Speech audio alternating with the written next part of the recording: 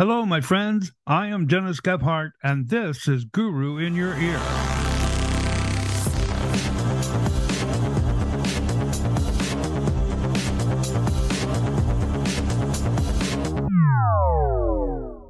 Hi there, and welcome to Rabbit Trails, the Reboot. I'm Dennis Gebhardt, and I will be your host for this series of programs. You know, we've been recording rabbit trails on our YouTube channel for the past 5 years. And I'm sure that it's longer than many of you have been listening to us here on our podcast platform. So we thought it would be interesting to take some of that YouTube information and share it here for those who may have missed it in the past.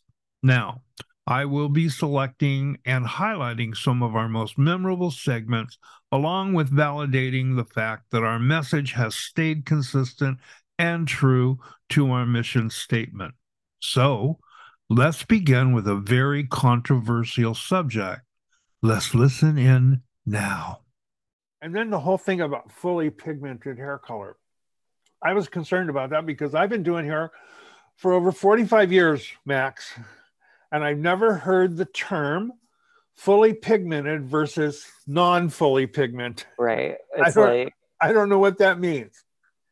I thought all hair color lines were fully pigmented. Yes.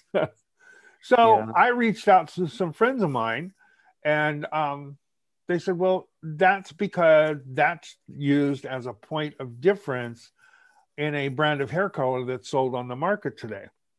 So it's one of their PODs. Right. And I went, okay, well, no wonder I never heard of it, because it's a brand marketing story.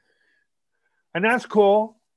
But remember, when manufacturers create a brand, the whole purpose is they want you to buy it. And they will do, in many cases, whatever is necessary to skew the message, because they're not lying. They're skewing the message slightly. Acceptable truth. Acceptable truth, yes.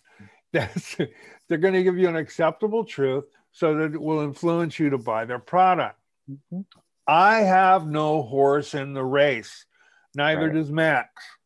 So for us, it's about, can you do this with color? Because like I told you before, there's a very small difference between a ton of different colors in this marketplace today.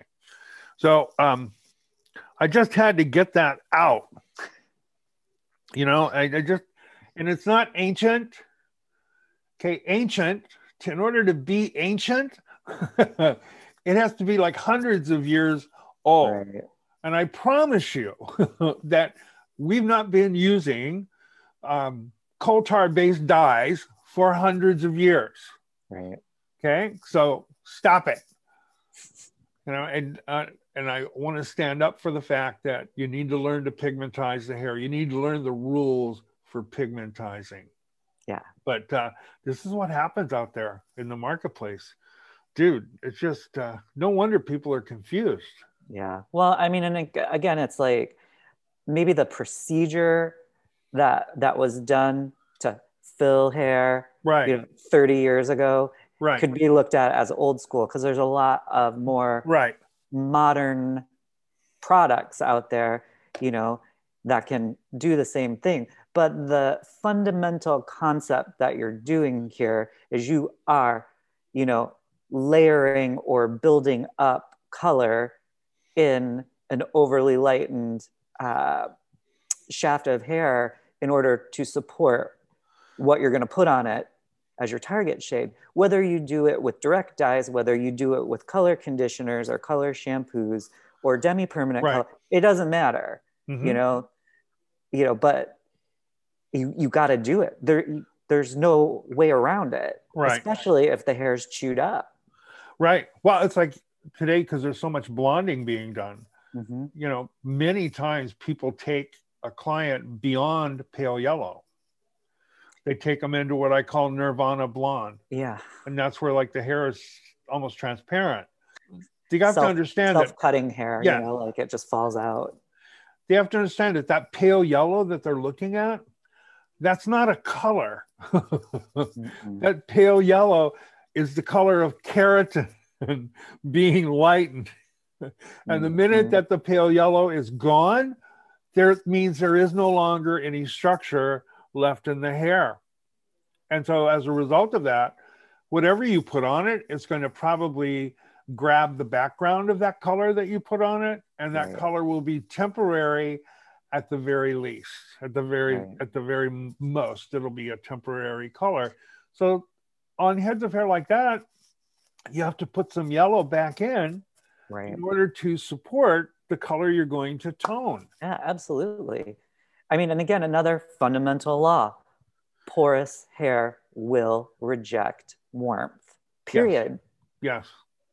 You know, if you don't believe me, go, you know, pick some hair up off the floor at the salon and bleach it till it's like, you know, almost done. Snot hair.